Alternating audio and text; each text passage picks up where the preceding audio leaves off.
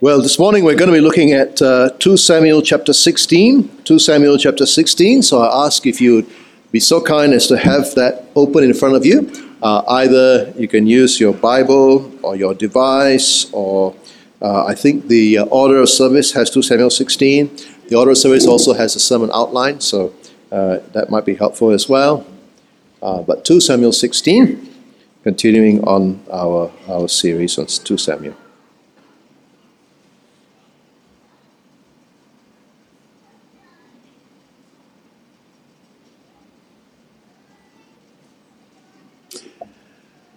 Well, as Christians, we have been saved, we have been forgiven. Christ has paid the penalty of our sins once and for all. We have been justified by faith. We have been declared righteous, with God not counting our sins against us. God's wrath against our sins has been satisfied at the cross. So God is not angry with us anymore. There is no condemnation for those who are in Christ Jesus. But that doesn't mean that God doesn't discipline us. We talked a bit about this at the camp too, didn't we? Those who believe in Jesus are now God's children. And God, our loving Father, sometimes disciplines us for our own good. Hebrews chapter 12 verse 5, quoting Proverbs 3, says this: "My son, do not regard lightly the discipline of the Lord, nor be weary when reproved by him. For the Lord disciplines the one he loves, and chastises every son whom he receives." Discipline is sometimes hard to bear. The writer of the Hebrews goes on in verse 11, "For the moment all discipline seems painful rather than pleasant, but later it yields the peaceful fruit of righteousness to those who have been trained by it." We see something of the Lord's discipline in David's life, don't we? God loved David. He was a man after God's own heart. God appointed him as king over Israel 1,000 years before Christ. But in 2 Samuel 11, you remember he sinned in a terrible way. And God said to him through the prophet Nathan, "Why have you despised the word of the Lord to do what is evil in his sight? You have struck down Uriah the Hittite with a sword, and have taken his wife to be your wife, and killed him with the sword of the Ammonites. Therefore the sword shall never depart from your house." David repented. He genuinely turned from sin to God. And God forgave David. He put away his sin. He would not die as he deserved to die. But God would still exercise discipline in David's life. And we've been seeing the outworking of that discipline in all these chapters since then. Earlier on in our series, we saw how his son Absalom mounted a coup against him in a place called Hebron. And there in Hebron, Absalom was proclaimed king of Israel. David knew that Absalom was going to come back to Jerusalem to claim the kingdom, and so he fled, going to exile in an easterly direction. And right beside Jerusalem in the east is the Kidron Valley, and then just past that is the Mount of Olives. And then last week we saw David and his supporters weeping as they climbed the mountain. And we heard David being given the news that Ahithophel, his wisest counselor and strategic, had gone over to Absalom's side. We heard him pray that God would turn the counsel of Ahithophel into foolishness. And then right after that, we saw him meeting his friend Hushai just as he approached the summit of the Mount of Olives. Hushai wanted to follow David, but David sent him back to Jerusalem to wait for Absalom. For he wanted him to defeat the counsel of Ahithophel and to collaborate with the spies, the priests who were spying for him there in Jerusalem. Chapter 16 opens as David and his entourage have just gone past the summit. And just there he meets, just on the other side, he meets in verse 1, Ziba, the servant of Mephibosheth. Now, who is Mephibosheth? Mephibosheth was the son of Jonathan, David's friend, and Saul's, Jonathan was David's friend, Jonathan was Saul's son, Mephibosheth was Saul's grandson, and Saul was David's predecessor as king. Mephibosheth was crippled in his feet because of an injury sustained when his nurse dropped him when fleeing for safety after Saul and Jonathan died. Back in 2 Samuel 9, David had brought him back from exile, given him Saul's estate, appointed him to eat at his table with the king's sons, and commissioned Saul's servant Ziba and his sons to manage Saul's lands for the sake of Mephibosheth. But now as David is going to exile, Ziba meets him. Verse 1 again, he meets him saddled with a couple of donkeys saddled bearing 200 loaves of bread, 100 bunches of raisin, 100 summer fruits, and a skin of wine. Now, it must have been welcome supplies for David and his people. But David wants to understand Ziba's intentions. He asks in verse 2, "Why have you brought these?" And Ziba avoids the real question by answering literally. The donkeys are for the king's household to ride on, the bread and the summer fruit for the young men to eat, and the wine for those who faint in the wilderness to drink. The king presses him. "And where is your master's son?" Ziba answers, "Behold, he remained in Jerusalem, for he said, 'Today the house of Israel will give me back the kingdom of my father.'" Now, at this point, we don't really know what to make of what Ziba says. Is Mephibosheth really so ungrateful to David? Is he really so foolish that he thinks that he will get the kingdom from Absalom? Is Ziba telling the truth, or is he purposely bad-mouthing his master to curry David's favor? Well, David simply takes Ziba at his word and gives him what he's been wanting all this time. Verse 4. He says, "Behold, all that belonged to Mephibosheth is now yours." And Ziba responds with grateful support. "I pay homage. Let me ever find favor in your sight, my lord the king." David judges by what his eyes see and his ears hear. And you can't blame him for that. That's all he can do, isn't it? Though he does seem a little bit hasty. He does seem to have forgotten the stipulation that everything must be proven by the testimony of 2 or 3 witnesses. If you ever come across someone like Ziba, someone who seeks your favor against someone else, do be careful, won't you, about passing judgment too quickly. Either way.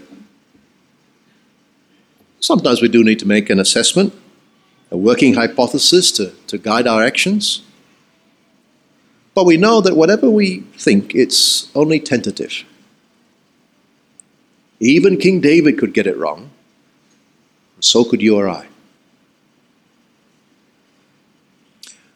A few hundred years later, God, through the prophet Isaiah, spoke of a future king in David's line.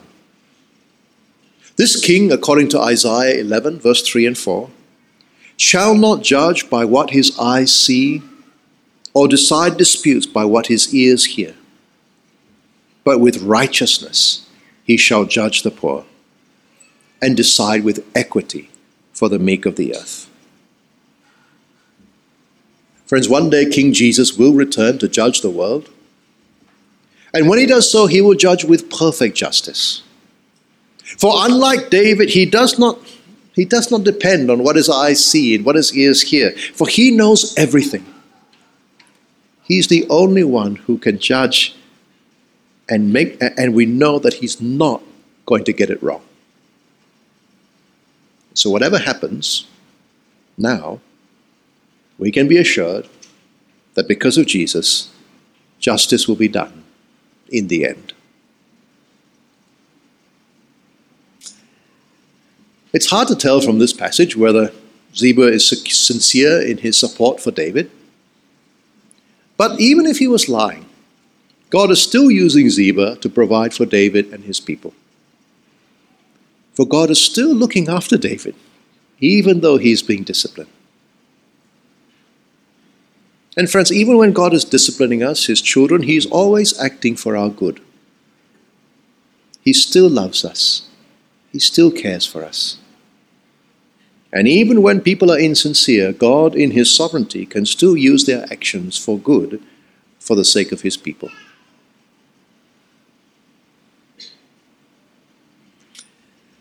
Well, as David continues to travel, he comes in verse 5 to a place called Bahurim. And there he meets another man from the house of Saul. This guy's name is Shimei, son of Gera. And Shimei is just constantly cursing and throwing stones at David and his servants. And he curses, he cries out, he says in verse 7, get out, you man of blood, you worthless man. The Lord has avenged on you all the blood of the house of Saul in whose place you have reigned. And the Lord has given the kingdom into the hand of your son Absalom. See, your evil is on you, for you are a man of blood. Actually, I think this is quite unfair. Right? David never hurt Saul, even though he could have every opportunity to do so. And if Shimei is thinking about the death of his uncle Ishbosheth, well, actually David had nothing to do with it. Shimei is not a prophet, but he presumes to know what God is doing to David and why. And as he looks at everything, he does so in such a self-centered way. It's as if it's all about him and his family. But it isn't. God is indeed bringing discipline to bear in the life of David, but it's not remotely for the reasons that Shimei assumes. And yet that does not stop him from verbally abusing David, showering him with curses on the perceived wrongs to his family. Be careful, won't you, about presuming to read back into God's intentions. Be careful, won't you, about trying to interpret God's plan and purposes from the things that you see. You and I know the big picture of what God is doing from the Bible, but what he does in the details of anyone's life, we're not told. And it would be wise not to speculate. And we would certainly be very wrong to attack them on that basis. David was being harassed and accused by this really bold fellow, but it just wasn't right. But David is patient with Shimei. But not so some of his men. Abishai, the son of Zeruiah, says in verse 9, why should this dead dog curse my lord the king? Let me go over and take off his head. But the king refuses. What have I to do with you, you sons of Zeruiah? If he is cursing because the Lord has said to him, curse David, who then shall say, why have you done so? Behold, my own son seeks my life. How much more now may this Benjamite? Leave him alone and let him curse, for the Lord has told him to. It may be that the Lord will look on the wrong done to me, and that the Lord will repay me with good for his cursing today. Shimei might have it wrong. David might not be guilty of these things that Shimei is so angry about. But David knows he's still guilty of sin. And he humbly accepts the cursings as part of God's discipline. He hopes that God would eventually grant him relief and maybe even blessing for patiently suffering wrong.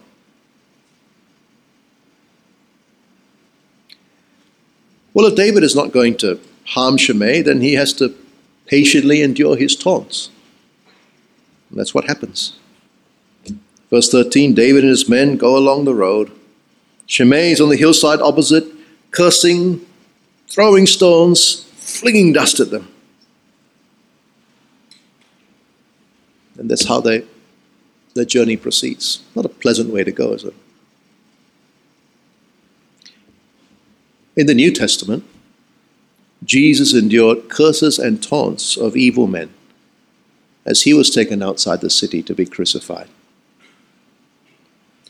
In Mark 15:29, we read that those who passed by derided him, wagging their heads and saying, "Aha, you who destroyed the temple and rebuilt it in 3 days, save yourself, come down from the cross."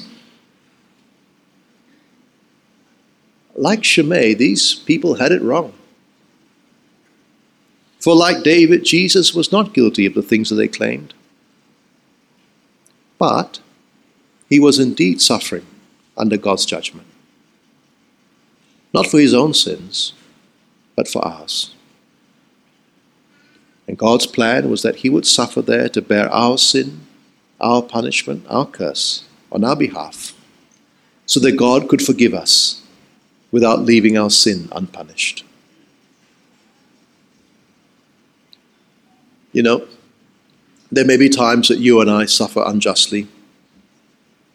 There may be times when people curse us or scold us and we think, it's not fair. I didn't do any of those things that you're so upset with me about. If you come across someone like Shimei, there are 3 things to bear in mind. First of all, God knows what the case really is. He'll sort it out. Right? We saw 3 weeks ago, let him avenge. He will. One day he'll put all wrongs right. We can trust him to bring his justice in the end. Of course, where you can put things right now without doing something wrong, then you should do that. But when you can't, it's still okay. We can patiently endure now because God has promised to judge in the end. Second thing that's good to remember when people attack us is we probably deserve the scolding, but for other reasons. It was Charles Spurgeon who said, "Brother, if any man thinks ill of you, do not be angry with him, for you are worse than he thinks you to be. If he charges you falsely on some point, yet be satisfied. For if he knew you better, he might change the accusation, and you would be no gainer by the correction." In other words, it's not as if you or I are so innocent of any sin. It's just like David, we're being cursed for the wrong one. So take it humbly, like David. Examine yourself. See if God is using this to discipline you and lead you to repentance, even in an unrelated area. Might not be the case, but it might be. You examine yourself. Like David, in his foreshadowing of Jesus, we can endure bitterness and cursing without despair on the inside and without retaliation and revenge on the outside, because we trust in the God who is sovereign over all. Thirdly, remember our New Testament reading today, 1 Peter 4. If you suffer for doing wrong, for being a murderer or a thief or an evildoer or a meddler, well, that's on you. But if you suffer as a Christian, well, that's different. Like Shimei hated David, some people hate Jesus. And like the servants of David, you get hit with some of the stones and the dust that the Shimeis are throwing at God's king simply because you're with him. Don't attack them back like Abishai wanted to do. Instead, rejoice, for you are blessed with the privilege of suffering with the Christ. And when the glory of Christ is revealed, you will also rejoice with him.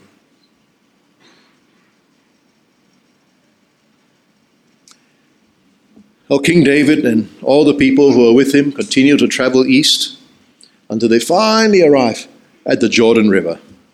They're tired, they're probably traveling for 10 hours or more.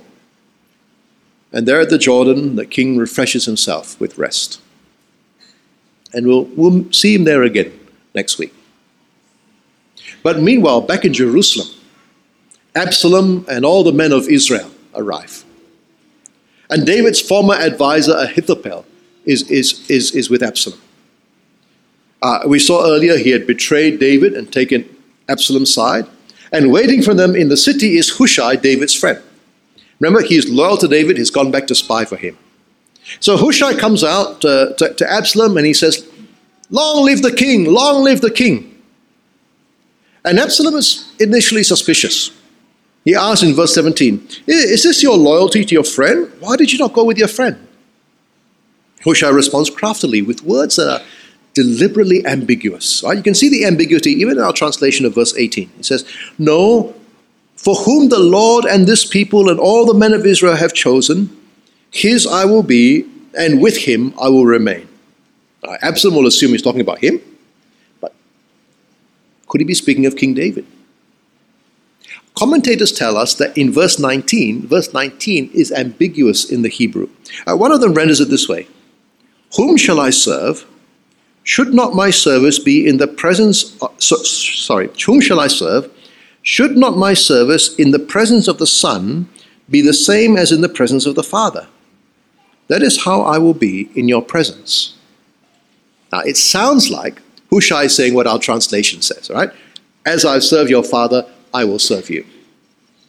But he could be saying that he is still serving David, even though he's in the presence of Absalom.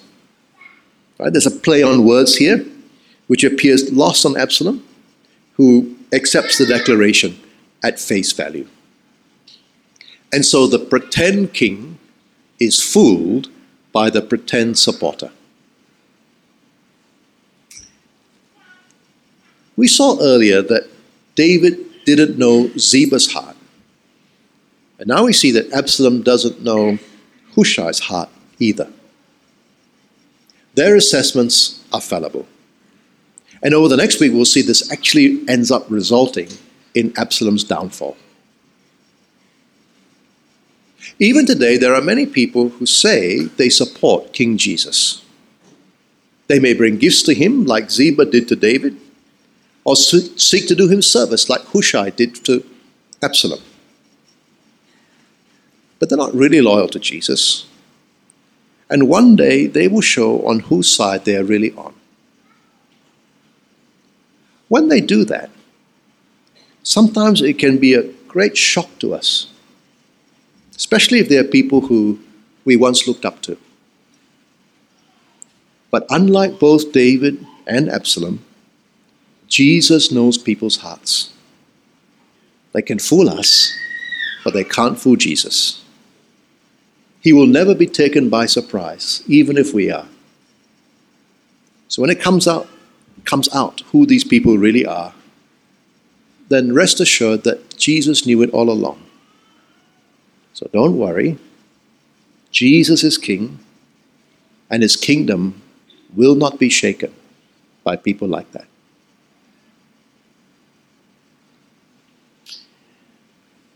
Absalom accepts Hushai's assurance, but he still looks to Ahithophel for strategic advice.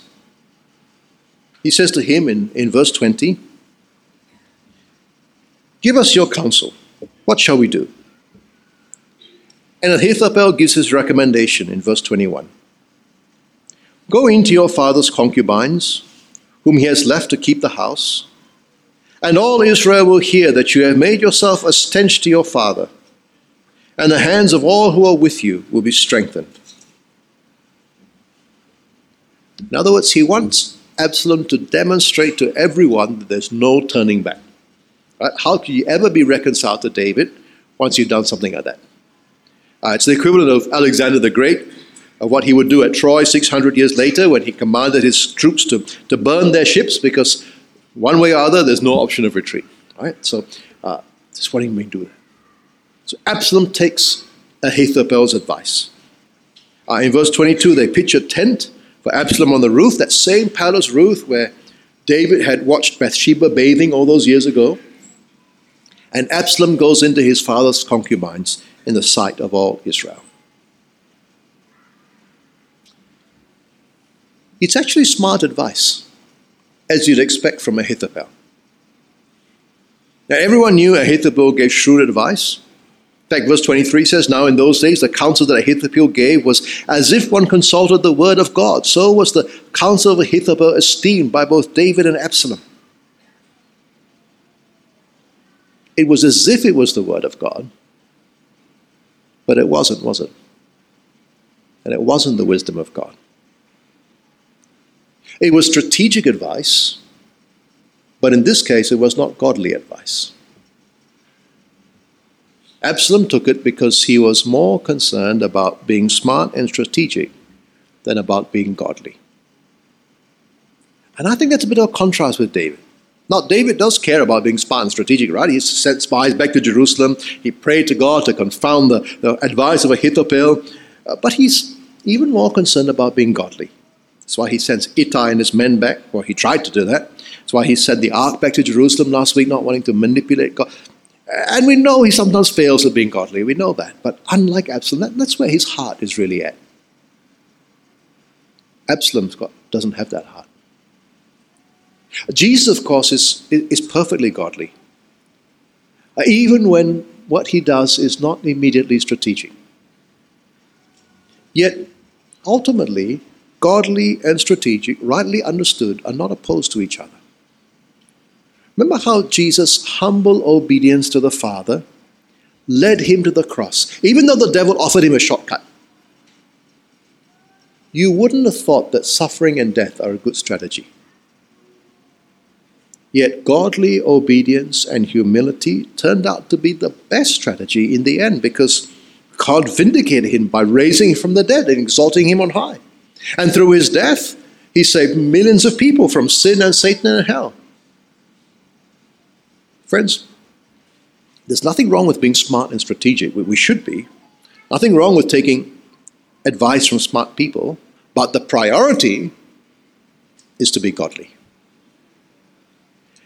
And when being godly, when being humble and obedient before God is our priority, and the Word of God transforms our perspective, then being strategic might sometimes look quite different than if we were seeking to be strategic with the priorities and perspectives of the world.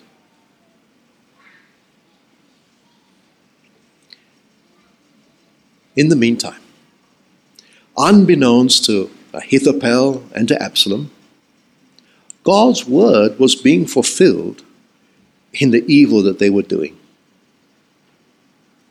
I told you earlier that when David sinned, God warned him through the prophet Nathan that the sword would not depart from his house, and all the things that have been happening these last few weeks, the last few chapters were fulfilling them. But God had also said these chilling words. Back in chapter 16. Behold, I will raise up evil against you out of your own house, and I will take your wives, chapter 12, and I will take your wives before your eyes and give them to your neighbor, and he shall lie with your wives in the sight of this sun. For you did it secretly, but I will do this thing before all Israel and before the sun. Absalom wanted to be king. David was God's chosen king. But even then, God was the true king. He never came off his throne. And God was still achieving his purposes even through the wicked machinations of sinful men, because that's what God always does. And we see that most clearly at the cross, don't we? Evil men conspired to reject Jesus and put him on the cross. And yet, even through that, God was fulfilling his purposes. Because at the cross, God punished your sins and mine by placing it on his Son. And through the sacrifice of Jesus, our sins have been forgiven and paid for. And even today, God's still sovereign and still achieves his good purposes, even through the wicked machinations of sinful men. We may not be able to read off the circumstances, what God is doing and why. We don't presume to do so. But we know the big picture. We know that God is calling people from all the nations for salvation. We know that God is changing us into the image of his Son, and sometimes has to discipline us in love in that process. We know that God will bring everything in the end, under Jesus. That's his plan. That is sovereign, and he is sovereign and will fulfill it.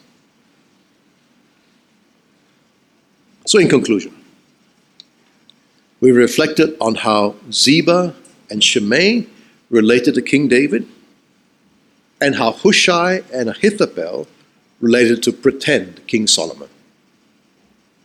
And as we did that, we've seen how we ought not to relate to the ultimate king, Jesus.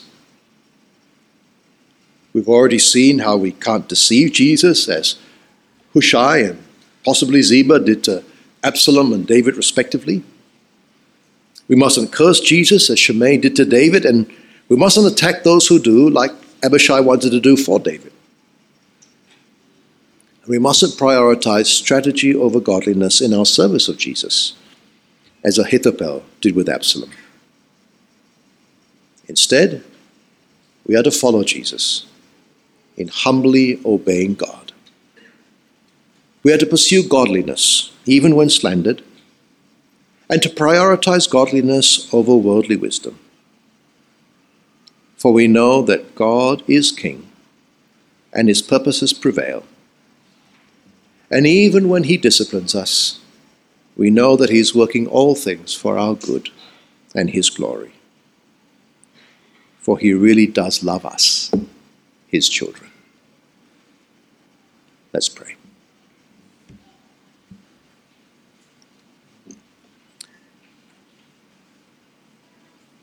Father, we thank you that you love us and that you work all things for the good of those who love you.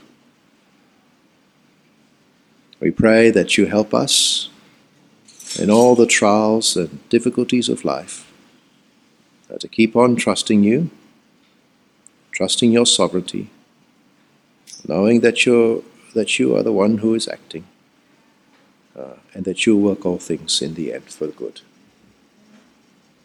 Thank you that Jesus is the King whom we can rely on, the King who brings total justice at the end, the King who will not be fooled, the King whom we don't have to hurt other people in order to defend. Father, we pray that you help us to keep on following this King and to keep on trusting in your goodness. And we ask this in his name. Amen.